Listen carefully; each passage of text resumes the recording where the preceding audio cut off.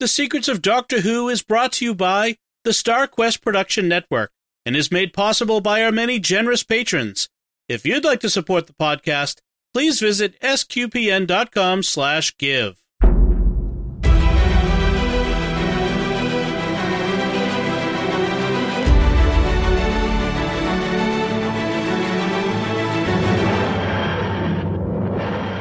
You're listening to The Secrets of Doctor Who, where we discuss everything about the hit BBC series Doctor Who, and today we're discussing the 12th Doctor story, Time Heist. I'm Dom Bettinelli, and joining me today on the panel are Jimmy Aiken. Hi, Jimmy. Howdy, Dom. And Father Corey Stika. Hi, Father Corey. How's it going? Folks, be sure to follow The Secrets of Doctor Who in Apple Podcasts, Google Podcasts, Spotify, Stitcher, TuneIn, iHeartRadio, your favorite podcast app, or at the StarQuest YouTube channel, where you should also be sure to hit the bell to get notifications. I encourage you to stick around to the end of the episode. We have some really good listener feedback. This is a fun one. And, well, they're always fun, but this was particularly fun. And I want to tell you about another show on the network you're sure to enjoy, The Secrets of Star Trek. Yes, the three of us also discuss Star Trek in a podcast.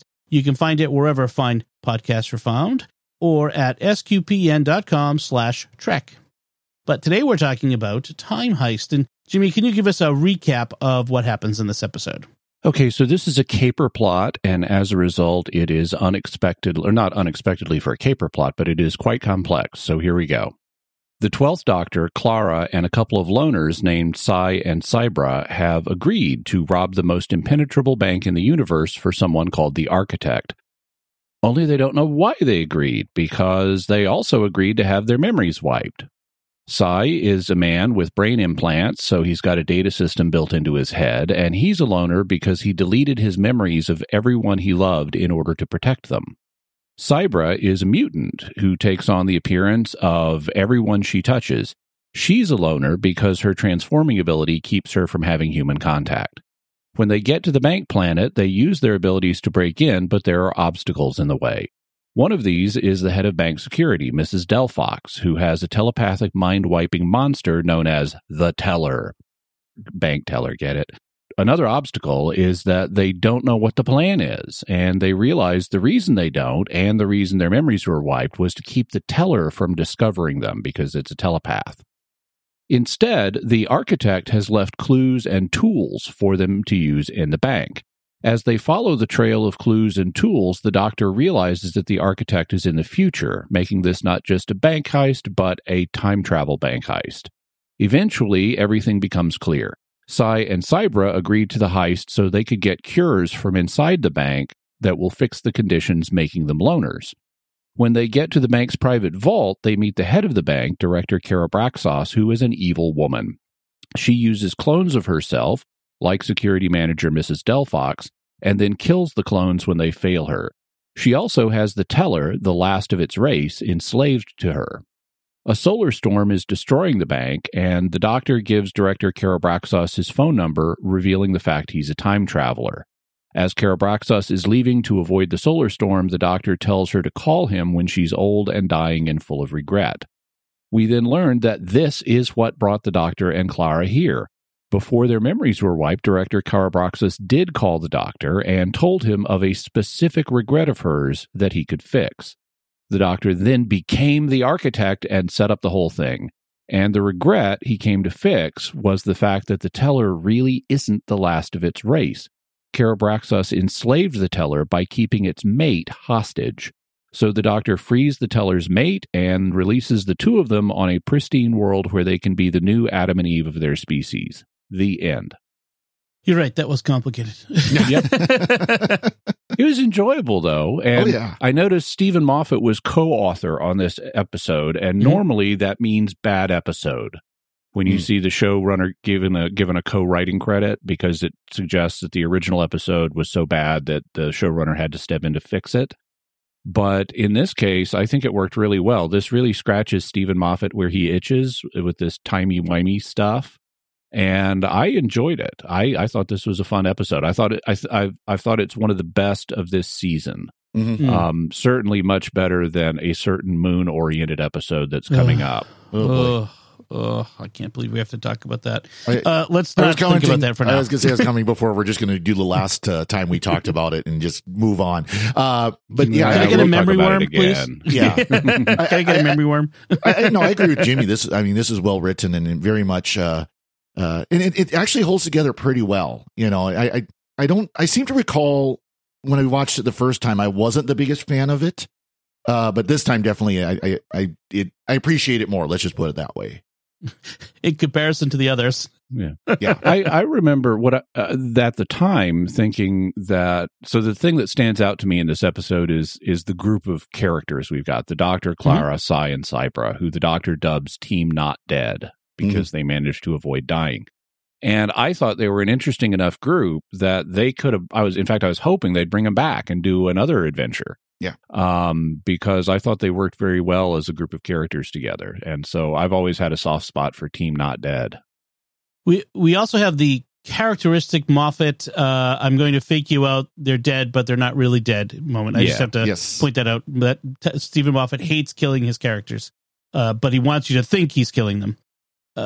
So I wanted to kind of look at this from the outside, knowing the whole plot of the story, because it is kind of a convoluted plot that you only get revealed as you go along. But yeah, I think that's better anyway. I mean, the whole point of having me summarize the plot at the beginning is so we don't have to walk through it step by step. Exactly. Right. So the Doctor is getting this call from Madame Karabraxos at the end of her life, and that's his first connection to this whole thing, that she has. What we've set up is a bit of a time paradox, right? A causality paradox. One big cluster of bootstrap paradoxes. Right. Because she wouldn't call him unless they've already had this adventure, etc. And so he knows that going into this, that she's going to have this regret at the end of her life. Is that what we're... He deduces it as he goes. Okay. Because he's got these suppressed memories. And so on some level, he knows he's here because she's going to call him in the future, but he can't consciously remember that's why, but it nudges him in the direction of giving her his phone number. Okay. I must say that I really like the bit at the beginning because Clara is getting ready to go out on a date with Danny. Yep. And we've got a little bit of nice, kind of comedy with that. And then the Doctor, once again, beams the TARDIS into Clara's tiny bedroom. Right. So the TARDIS takes up almost the whole thing, and she's getting ready and for this date that she's really looking forward to, and suddenly he's here and wants to drag her off through space and time. And as they're talking, the phone on the outside of the TARDIS rings, which has almost never happened in the history of Doctor Who. And so it's a very dramatic moment when that happens.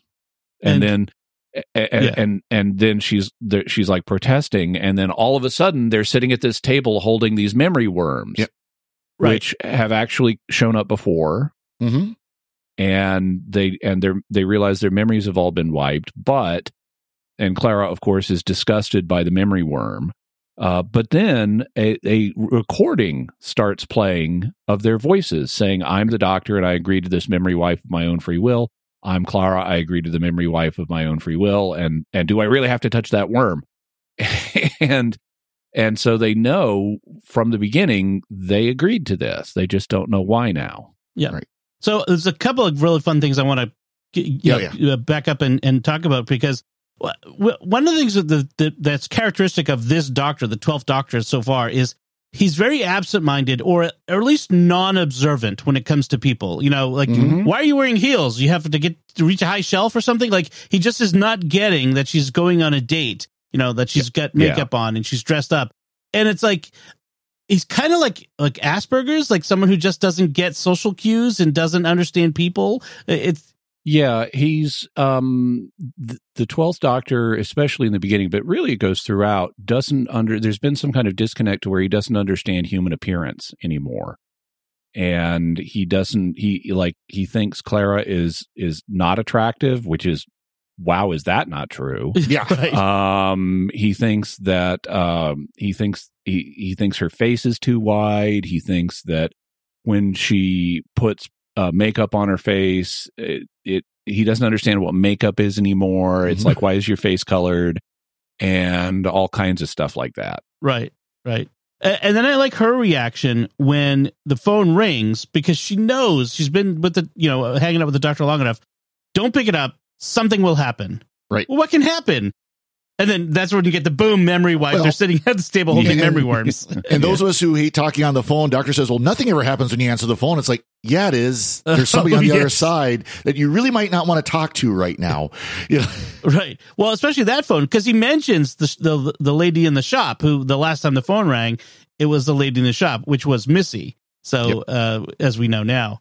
So, yeah. So, and then you mentioned they're sitting at this table. They've got the memory worms. They have this weird hooded figure, the architect, who talking to them on video. Right. Brought them together with a disguised voice. Yes. For an Ocean's 11 style bank heist of the most secure bank in the galaxy, the Bank of Karabraxos, because of course it's the most secure bank in the galaxy.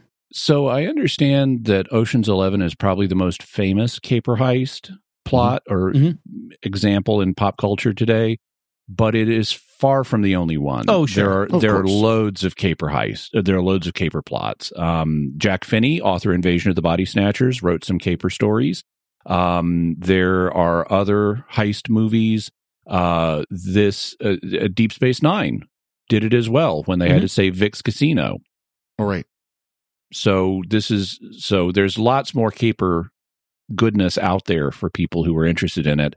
I tend to like caper plots because they're inventive and they force you to think, and the plot is usually the thing that I'm most interested in what I'm watching. You could kind of call Die Hard a caper plot, although from the other side, it's kind of interesting. Yeah. Well, and that's a good point, because this is also not a usual caper plot. Usually what happens is the plan is explained to the audience before we see it put into action. And then we watch how the plan goes wrong and how the characters have to compensate for what's going wrong. In this time, the audience does not know what the plan is, other than we're going to break in, which is that's not a plan. That's just a goal. That's a goal. And the characters do not know what the plan is because they've had memory wipes, and they eventually give us a good reason for that. They can't know the plan because otherwise the teller would detect them. Right.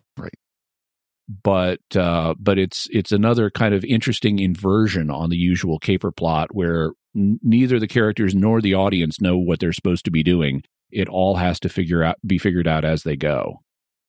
And you get the one question that everyone will have right up front, they answer, because the doctor himself, where's the TARDIS and why aren't we using it to break into the bank? Or maybe it's Clara who says that, but somebody asked that. And so there's obviously there's a reason for that, that they can't do that. And they later tell us the reason is because there's this highly destructive solar storm that's going to basically destroy the bank. And that storm would interfere with the TARDIS because, of course, it would. Because, of course, yes. So you mentioned these other people on the team. So Psi is an augmented human. He's got, chips, computer chips and things like that in his head. And it makes him, obviously, so he's a hacker sort of character. Although he tries to pass as a gamer. Right. which is totally plausible. I mean, I'm sure that we're going to have cybernetic implants. Elon Musk is working on them. We have a primitive version of them now. And one of the first things people are going to do is hook it up to VR and do gaming. Well, that's the whole principle of Ready Player One, the movie and book. The book's better. Ready Player One is people basically lose themselves in the game. Right. And then we have a mutant human shapeshifter named Sabra, and as a back in the day, not a fan of current X-Men, but as a back in the day fan of the X-Men during the Chris Claremont, John Byrne, Paul Smith era, I could not help but thinking of Sabra as a combination of Rogue and Mystique.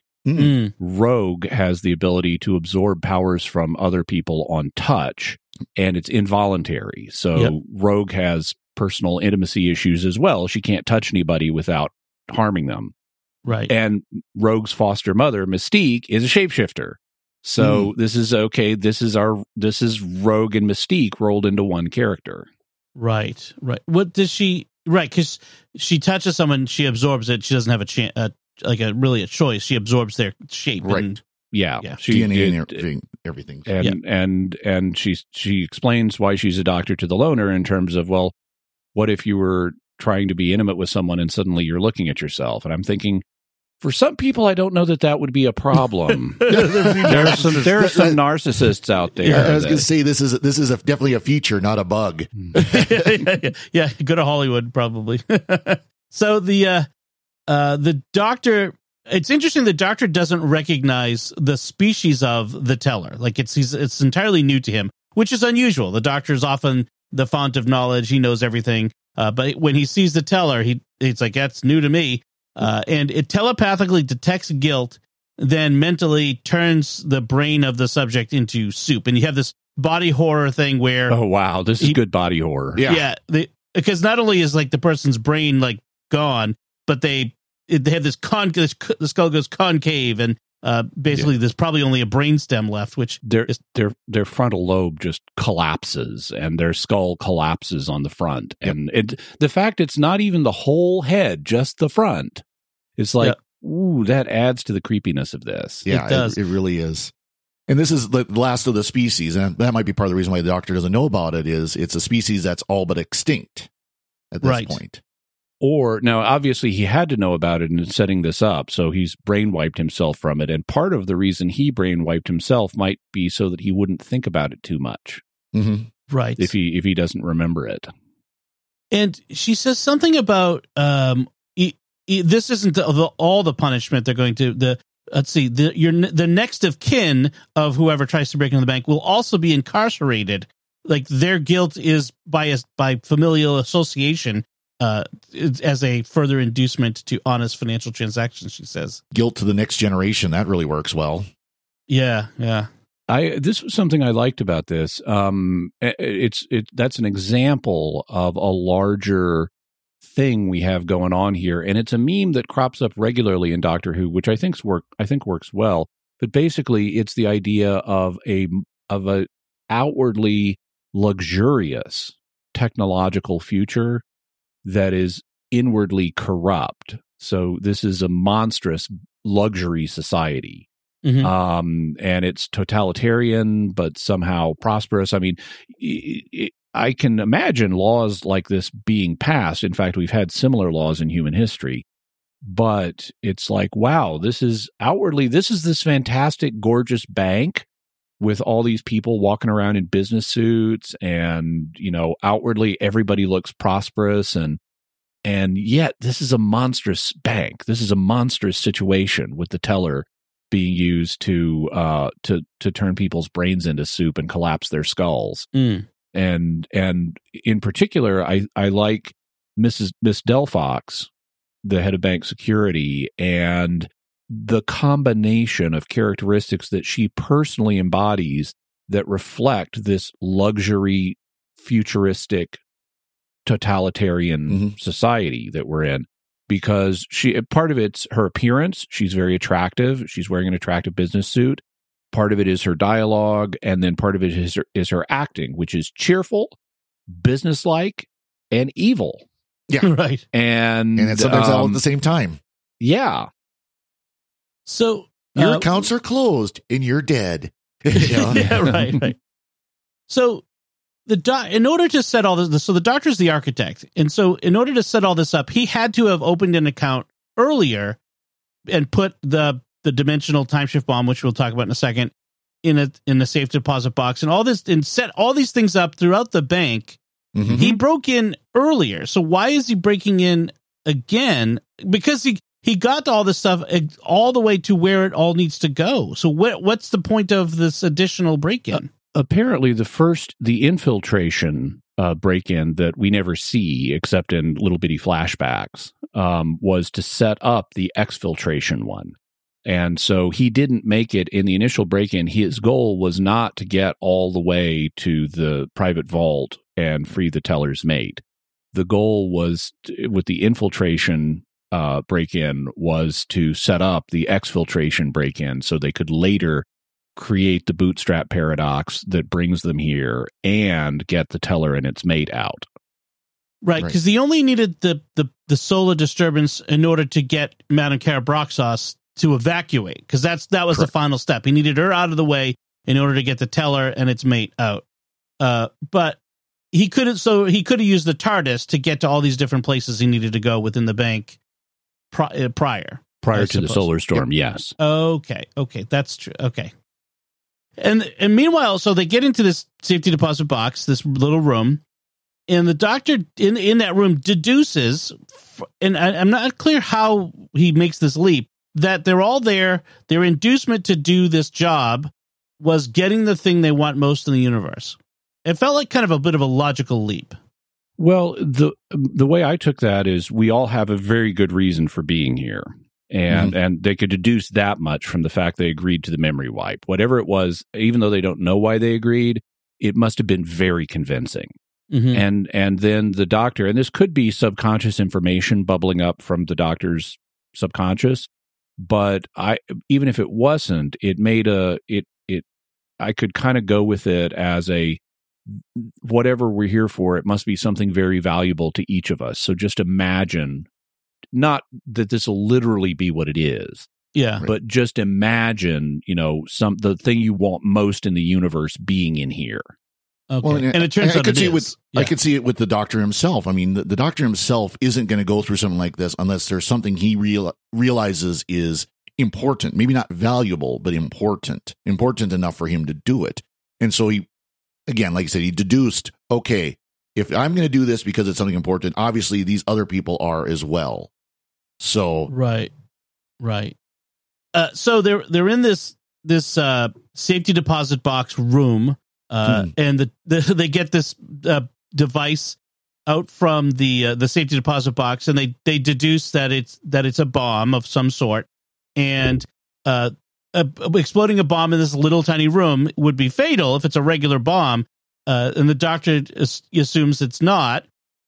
Clara makes a good point, which is, well, what if we're just blowing up the floor for someone else? What if there's another team coming in behind us? But nevertheless, he again deduces that it's a dimensional shift bomb, which is a nice little gag. Did he deduce that first? No, before. I don't think he deduced it before they set it off. It was afterwards. Because he kind of went, dimensional shift bomb, and just laughs. That's what true. What it does is it takes the molecules in the floor of the vault they're standing in and shifts them into another dimension temporarily. So there's a hole in the floor, and they can all go down through the hole. And then the effect wears off. The atoms that have been shifted come back, and there's no more hole in the floor. Mm-hmm. So when security rushes into the room, they've got a locked room mystery on their hands. There's nobody in the little vault anymore. And they don't know how the people they saw go in got out. Just hope that no one was in the other dimension when it appeared. But ouch! Most other dimensions are uninhabited. I know. There you go. Most. I do like the fact that when they first start this plan, because they've all had their memory wiped, one of them asks the doctor, "Why are you in charge?" And he says, "It's my superpower." Because the others have their superpower. Yeah, well, it's Cybra who asks that, and there's a deliberate, like X-Men superhero mutant reference there, because she's a mutant. It's like, why are you in charge? It's my superpower. What's yours? Right. And then in the safety deposit room, it's Sai who says, "I still don't understand why you're in charge," and the doctor in this case says, basically, it's the eyebrows. That was fun. So they get into this service quarters of the bank. That's what's below the safety deposit room. And he makes this comment about the fact that the more they know about why they are there, like as they learn more about why they're in the bank, the louder their guilt screams to the teller to come get them. So they have to. So at one point he wants the Sai to open the next case so that he can look in it and then erase his memory of it if he needs to, because he's the only one who can actually erase his memory on his own. And it turns out he has no idea what it is, and it's these devices that the doctor kind of lies. He lies twice, twice over about what they are. Well, he first lies saying he doesn't know what they are either, and Cybra immediately detects that's a lie. And later, when she's talking to the doctor about it, he asks, "How did you know?" And she says, "Well, I've worn a lot of faces, so I'm good at reading them," which makes no sense. Right. I mean, even if you have one face, you see a lot of other faces. Right. Yeah. That's how you learn what when other people are how to detect lying from looking at someone's manner. But he lies about that because he implies to her that they're suicide devices, that they're dimensional shredders that will rip apart the atoms in your body so that you have a painless death. Yes.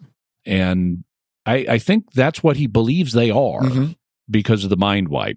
We later learn they're teleporters, and there's like a rescue ship up in orbit that has the TARDIS on it, and this will just take you up there. Yep. So I assume what happened is he made teleporters to look like suicide devices, so he would think they were, perhaps as part of the plan, so that none of them before using the devices would know that they had an escape route. Right. And thus the teller couldn't detect that part of their plan. Right. That's true. Right. What I did notice, as soon as they showed us what's in the case, is there are 6 of them. And there are only 4 members of Team Dead. Other people are going to be using these. Yes, exactly. And the other 2 who did ended up being the teller and its mate. Yes. At one point, Cy tells Clara why he's there, which is, it's the reason we will find out is the reason he's there, is that because he could do his own memory deletion, he once deleted memory of all of his family and friends so that when he was going to jail, they couldn't find them, just because we found out people in this place, their relatives and friends will get put in jail for crimes that you commit. So he deleted the memories of all of them, but that means he's alone. He has no one. And so he's looking for something that will help him recover those memories. He hasn't learned the backup strategy, 3-2-1 backup strategy. It's like, right. Come on, keep it in the cloud. That's right. But yeah, one thing I really like in that is when he's describing how he deleted his memories and explaining that even his family and stuff, Clara is like, even your family? And he's like, no, duh, they were the first people I deleted. I don't want them hurt. Yeah. Yes, exactly. Of course, my family. And I like, how could you do that? I don't know. I suppose I must have loved them. It's like, well, duh. So they end up stumbling on the teller's cage, and it locks. Wow, that's the worst place to stumble into. And they lock on. It locks onto Sabra, and that's when the doctor gives her the what they think is the atomic shredder.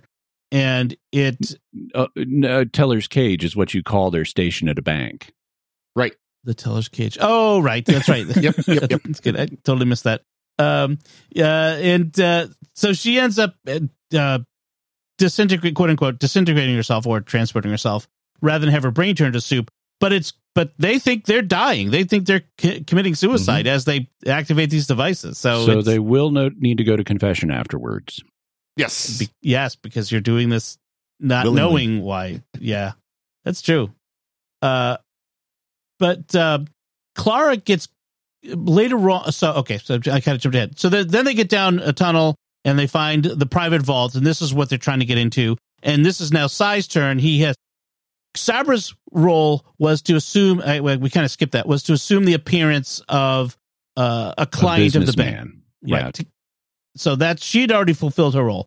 Now, Cy's role is to hack into the private vault's lock and get it open so they can get in there and get whatever it is they're supposed to get. And at the same time, the teller is now loose in the tunnels, chasing them down, and the doctor and Clara scatter to kind of draw it off from Cy. Yeah, the doctor says we need to split up so that it will dilute our guilt. Right. So if they're all together, there's a big cluster of telepathic guilt all in one spot. The teller knows where to go. But if there's 3 spots of vaguer guilt with 2 of them roaming around, the teller is not sure where to go and is going after Clara. Although the obvious thing to do would be go to the stationary one. It'll be easier to grab. Right. But Clara is the one who gets caught. Now, what if you're not guilty, though? I mean, what if you don't feel guilt for doing this? What if you feel righteous for doing this? Would that throw him off? No. It depends on how the telepathy works. But what it may be is fear of getting caught. Yeah. Right. Yeah. Fear is maybe the thing it's sniffing That's out. probably the better word than guilt, because that's a very different thing. I mean, if you think about it, it's in some ways a better version of the Minotaur in that really awful episode that we talked about not long ago. Yeah, God Complex. Complex. Worst episode ever. Kill the Moon is pretty bad, but yeah, it's... Kill the Moon is bad. The God Complex is offensive. Yeah, that's true. Yeah. Maybe we'll do a special episode someday. The worst episodes of Doctor Who. That could be fun.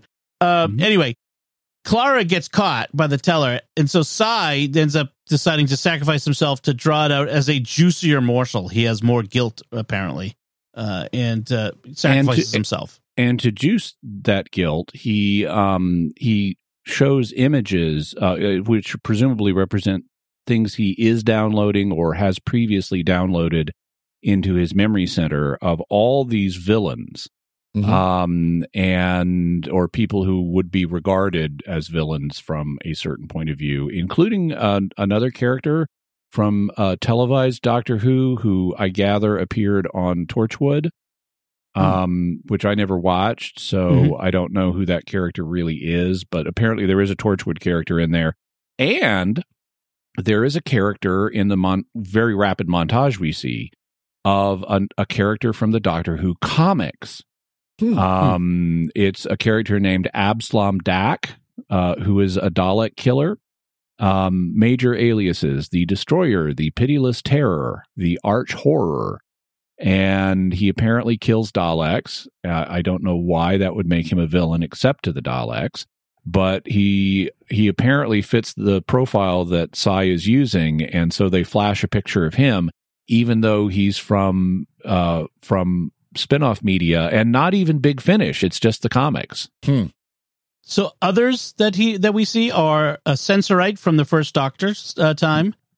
We see someone called Androvax from the Sarah Jane Adventures, the Gunslinger, Captain John Hart, Skuldak the Time Warrior, a Slitheen, a Weevil, and the Trickster from the Sarah Jane Adventures. So no Sabalon Glips. He should be in there. That would be in there. He would have been a good one. Yeah. Actually, why would a Weevil be a villain? I don't know. I assume these are not the Weevils we have on Earth that are just little bugs. No, not a bull Weevil. I don't think. It should have had Captain Jack in there. Harkness. That would have been because he's a bit of a criminal. Or River Song would have been fun too. Well, the problem with Captain Jack would be is fun. Captain Jack wouldn't have had any guilt at all. Captain Jack would be like fully proud of doing it. That's right. So they get into the vault, and the Doctor now is, and there's Madame Carabraxos, and we realize that she is identical to the Mrs. Delphox or Ms. Delphox, and apparently she's not married, and the whole cloning thing that we figured that out, and her logic is, well, who else are you going to trust but clones of yourself for security? And I'm going, okay, if you're ambitious enough to become the richest person in the universe, which we're later told she is at this point in her life, if you're that ambitious and you clone yourself, your clones are going to be just as ambitious. And guess what? They can easily replace you. Yeah. If you're killing them and burning them in an incinerator, that would motivate them to replace you. And remember, they have your ambition and your genetic code. Right. And your appearance. Although I can imagine in the future they might, for security reasons, they might do gene editing on the clones so that they couldn't pass a genetic test as you. That's good. And by the way, it's a good time to mention the fact that they put the pun in about being fired, because I took it that they didn't actually kill the clones. They just threw the clones in the furnace, and that's how they died. Right. Fired with pain, I think she says. Fired with pain, yeah.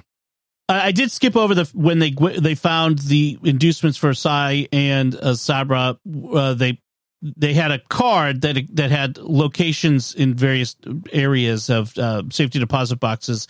Technology 251 had something called a neophyte circuit, which reboots any system replacing any lost data.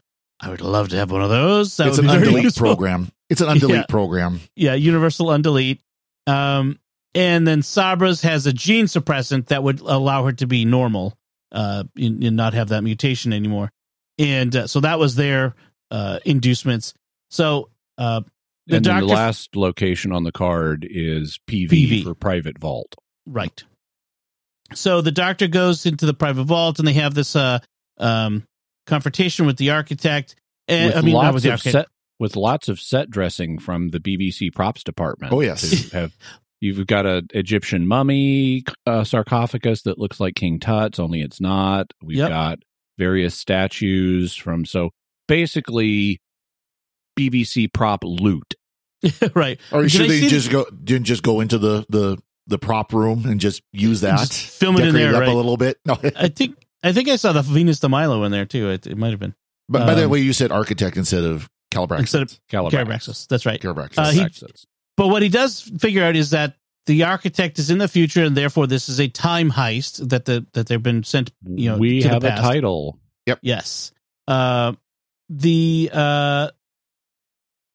get captured, and but it turns out that they are within these armor, which I gathered they protect this armor protects the guards from the teller's mental attacks.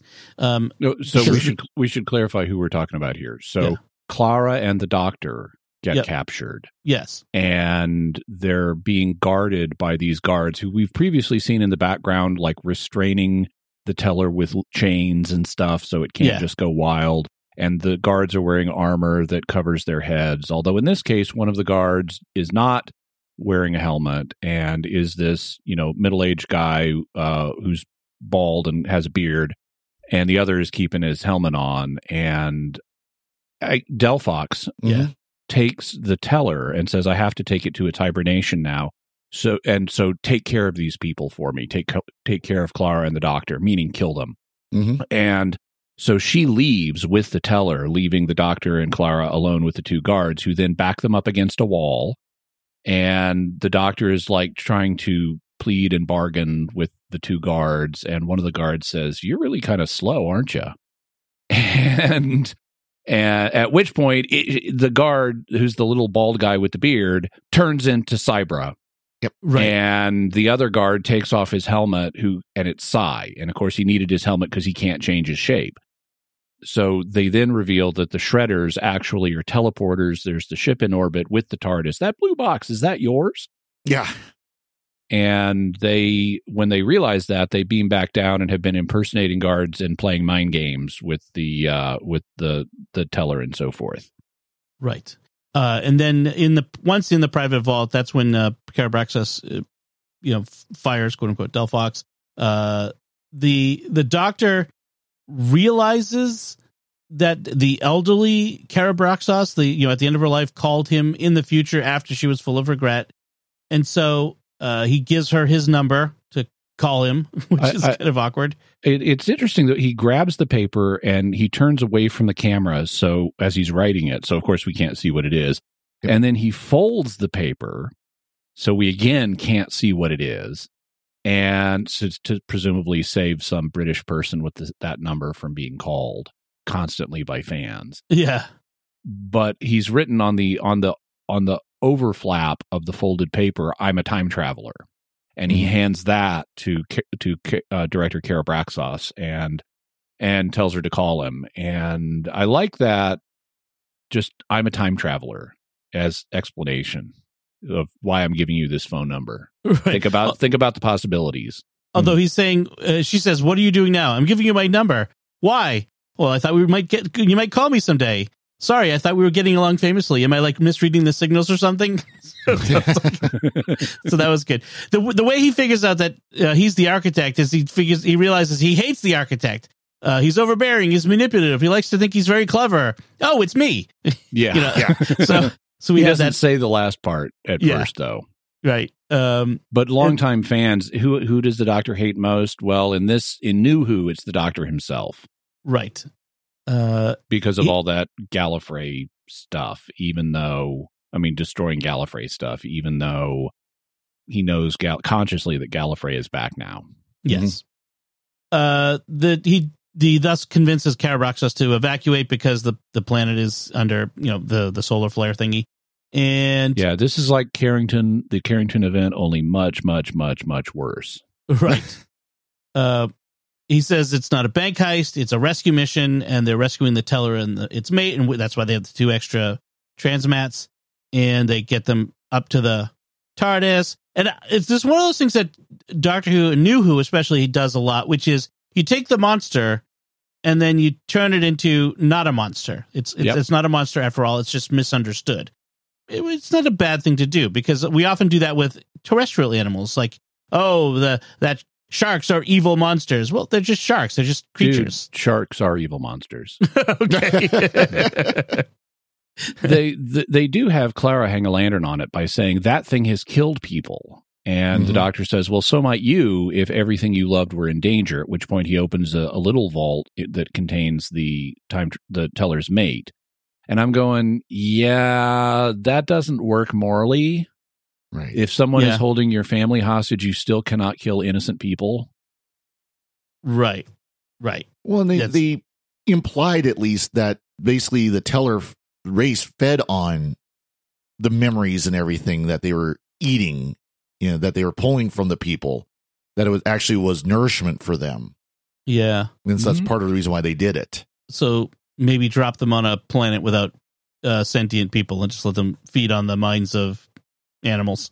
Yeah, there's a little inconsistency there, because the doctor talks about, if these things are designed to seek out or evolved to seek out and feed on thought, and it's sort of implied that the more intelligent the creature, the richer the feast is for them.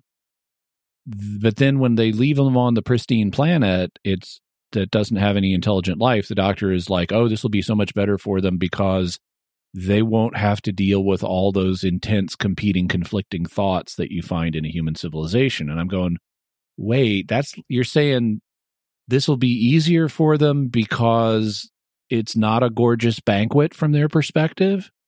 Right. It's like this is a juice fast diet for them or something. That's true. I like compared to it, like living in a small town versus New York City. It's a lot quieter, but the food selection's not as good. Right. That's true. The soup isn't as good. The soup is oh man. So we have a no montage soup for you. Yeah, the doctor exactly. Is the soup. There you go. The doctor is the soup Nazi. Soup for you. We have a montage to clean things up where we see the doctor setting up the heist and all of the different parts, and we interspersed with stuff going on in the TARDIS, including stopping for Chinese apparently with Sabra and Sai, and then ends up dropping them off, and they get back to Clara's apartment 7:12 local time, a minute after they left, that sort of thing, and she's like, oh, you made it in time for your date. She's like, oh, I just ate too. And he says, oh, don't worry. Calories consumed in the TARDIS have no lasting effect. She's like, you're kidding. Of course I'm kidding. It's a time machine, not a miracle worker. That was good. That was a good one. That was good. And then then we get the final, robbing a bank, beat that for a date, he says, which is an interesting to himself. Yeah, and it's interesting. Is he kind of competing with Danny now? He's competing with Danny. Not romantically, I don't think, but it's like, I'm the funner guy. Yes, which will be taken up a notch in the next episode, the caretaker, where he becomes the custodian at the Coal Hill School, and that's when he ends up confronting, and Danny gets roped into the whole TARDIS thing. The doctor's kind of like that friend that gets jealous because you've got someone else you're more interested in. Right. So, Jimmy, you mentioned earlier that memory worms had shown up before in Doctor Who. I forgot to ask, where did this show up before? It's I forget if we actually see one, but it's in The Snowman, if I remember correctly, because the Doctor has Strax go get a memory worm to blank someone's memory. Oh, yeah. And Strax forgets to wear the protective gauntlets and thus forgets why he's holding it. And comes back and doesn't have it. And so it's a moment that's played for comedy before. And then I guess the Doctor helps with the gauntlets to get a memory worm into a container.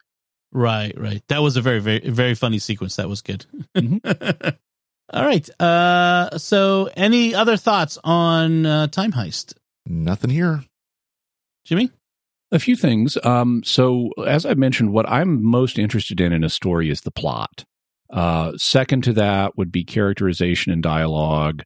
Things like I occasionally will notice background music, but they're way down the list. And directing is something I almost never think about. But there's interesting camera usage and scene transition in this, especially early on in the episode, and it got my attention. So it's like, oh, okay, some interesting directing is going on here. So I liked that. There's a lot of crawling through ductwork in this episode. When they're in the private vault and the doctor is not remembered everything, but has been putting things together, he submits himself to the teller to surface his hidden memories. And he invites the teller to feast on his former memories.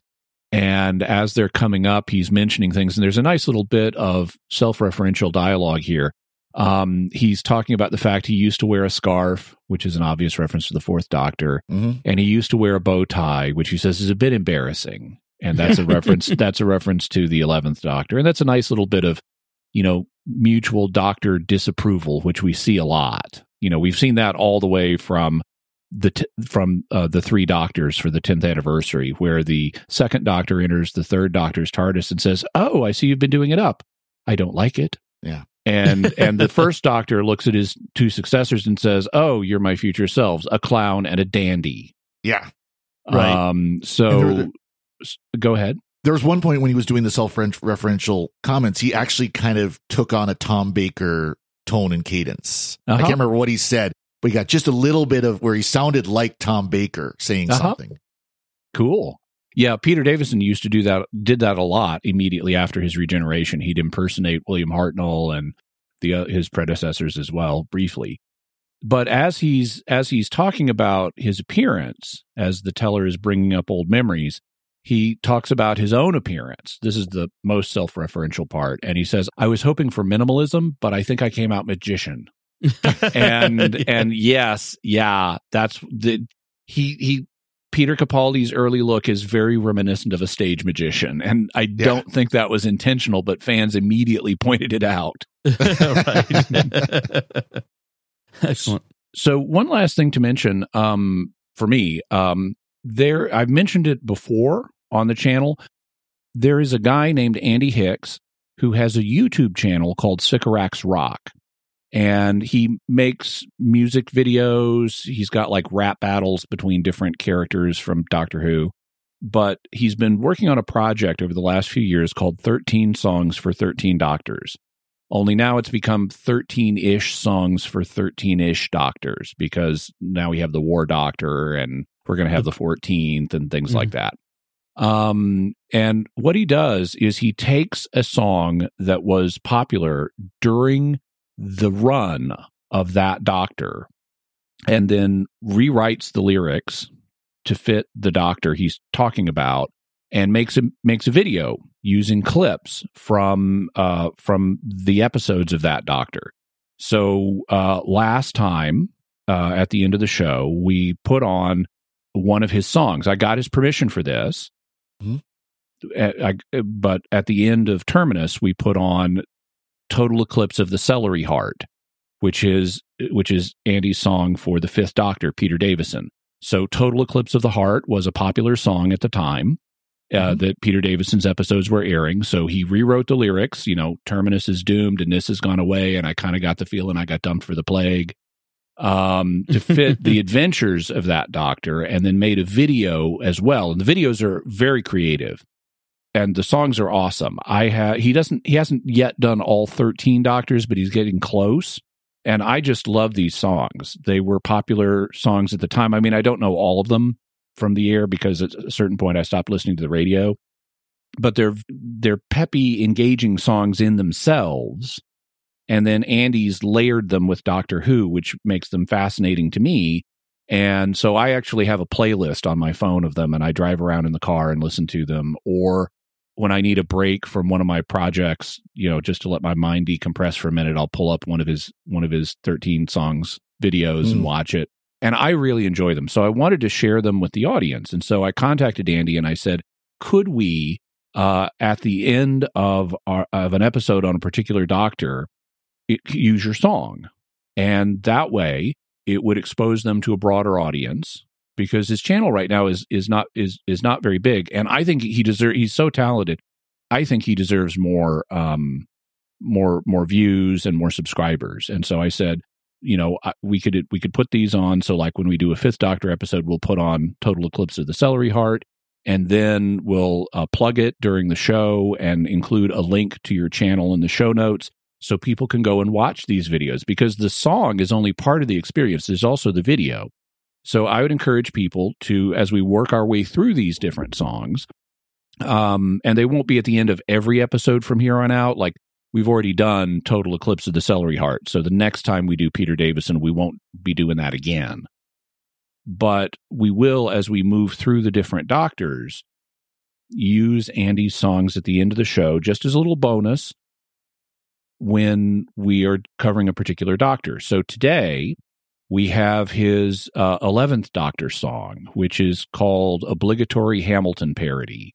And I have never seen Hamilton. I just haven't gotten around to it. I know it's a popular musical, so I'm not familiar with the original song he's basing it on, but he's rewritten it to fit the 11th Doctor and the entirety of the 11th Doctor's time. And so take a listen to the song, and afterwards go to his channel and watch the video and like and subscribe while you're there. And you meant the 12th Doctor. I'm sorry, 12th Doctor, yes. Yeah. Oh, yeah, the 11th Doctor song is not a Hamilton parody. That one is called Come Along Pond. And it's I really like that. I really like all of these, but but yeah, so enjoy the 12th Doctor parody song today, and next time I guess we'll be doing the 6th Doctor, is that right? Yes. The 6th Doctor. So next time we will be hearing his 6th Doctor song, One Night on Varos. Varos. Yeah. Yep. Gee, I wonder what song that is. Yeah. One Night in Bangkok. Yep. Excellent. Back to the 80s. You can tell who's Gen X, these all of us. So, pretty close. Pretty close. All right. So technically, I think I'm a boomer. Oh, yeah, I think you are. And I'm like at the tail end of Gen X. I'm like one of the last years of Gen X. So sure, rub it in. Anyway, it still makes me old. So let's get to that feedback I mentioned. We got some nice feedback on our Facebook page from Jim Highland, who writes, I'm in the Air Force, and while recently going through our regs, go Air Force, fly high. While recently going through our regs for awards and decorations, and he has the Air Force manual number in case anybody wants to, 362806. They're regulations. Yes, regulations. Actually, that might be instructions, but yeah, okay. He has what AF I figured man you meant. 362806. M is manual. Yeah. I happen to recognize a few names in the example awards and decorations citations. So these are the examples that are in the manual. Master Sergeant Rose Tyler for Bronze Star. Senior Master Sergeant Mickey Smith, Meritorious Service Medal. Master Sergeant Rory Williams, Aerial Achievement Medal. Master Sergeant Amy Pond, Air Force Commendation Medal. And he says, it's good to see that some of our intrepid companions have been recognized for their notable service. Indeed. Yes, very nice, very nice. I was surprised they weren't characters from from Stargate SG-1. Because those were actual Air Force characters. Colonel Samantha Carter. Yeah. Colonel Jack O'Neill. Yep, exactly. Specialist. I don't know what Daniel would be. I mean, but you had he's a civilian, but presumably they gave him some kind of title. Background characters like Sergeant who's the guy who operates the Siler. Siler. Siler he didn't operate the console, but he was a regular background character. Walter Harriman. Right. Harriman. Yes. Anyway, so lots of fun. Thank you, Jim, for that. That's it's a lot of fun. So that brings us to the end, and we want to take a moment before we finish to thank our patrons who make it possible for us to create the Secrets of Doctor Who, including Robert B., Connor B., Peter V., Michael G., and Jan P. Their generous donations at sqpn.com/give make it possible for us to continue the Secrets of Doctor Who and all the shows at StarQuest. You can join them by visiting sqpn.com/give. We'd also like to thank Victor Lambs, who edits the show for us every week. So that's it from us. What did you think of this 12th Doctor story called Time Heist? You can let us know by commenting on the show at sqpn.com or the Secrets of Doctor Who Facebook page, or send an email to drwho@sqpn.com, or visit the StarQuest Discord community at sqpn.com/discord.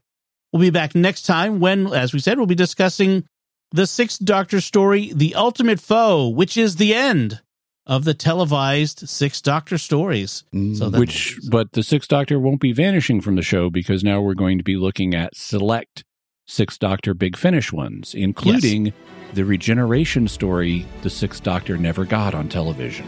Yes, so stick around for the Sixth Doctor on that after that. So until then, Father Corey Stika, thank you for joining me and sharing the Secrets of Doctor Who. Thank you, Dom. Jimmy Akin, thank you as well. Thanks, Dom. And once again, I'm Dom Bettinelli. Thank you for listening to the Secrets of Doctor Who on StarQuest. And remember, Team Not Dead!